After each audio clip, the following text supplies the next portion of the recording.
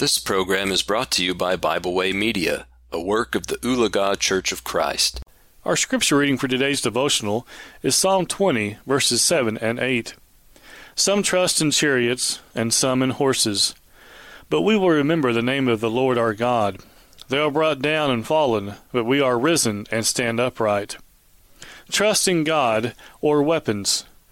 In this military prayer, prayed by David's loyal subjects, they showed their trust in God.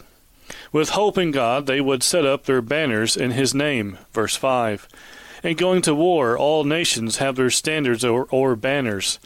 And David's army would unfurl one in the name of God. Under it, they would rally.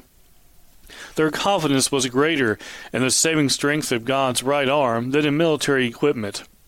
They felt a greater urgency to have God with them in battle than to be well armed with armaments, though they did use weapons.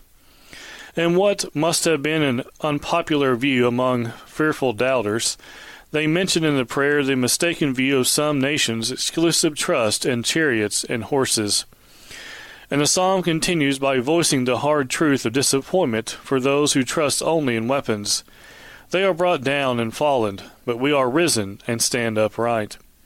While men use weapons in warfare, it is God who has the power to schedule the timing, stage the events, and multiply their effectiveness.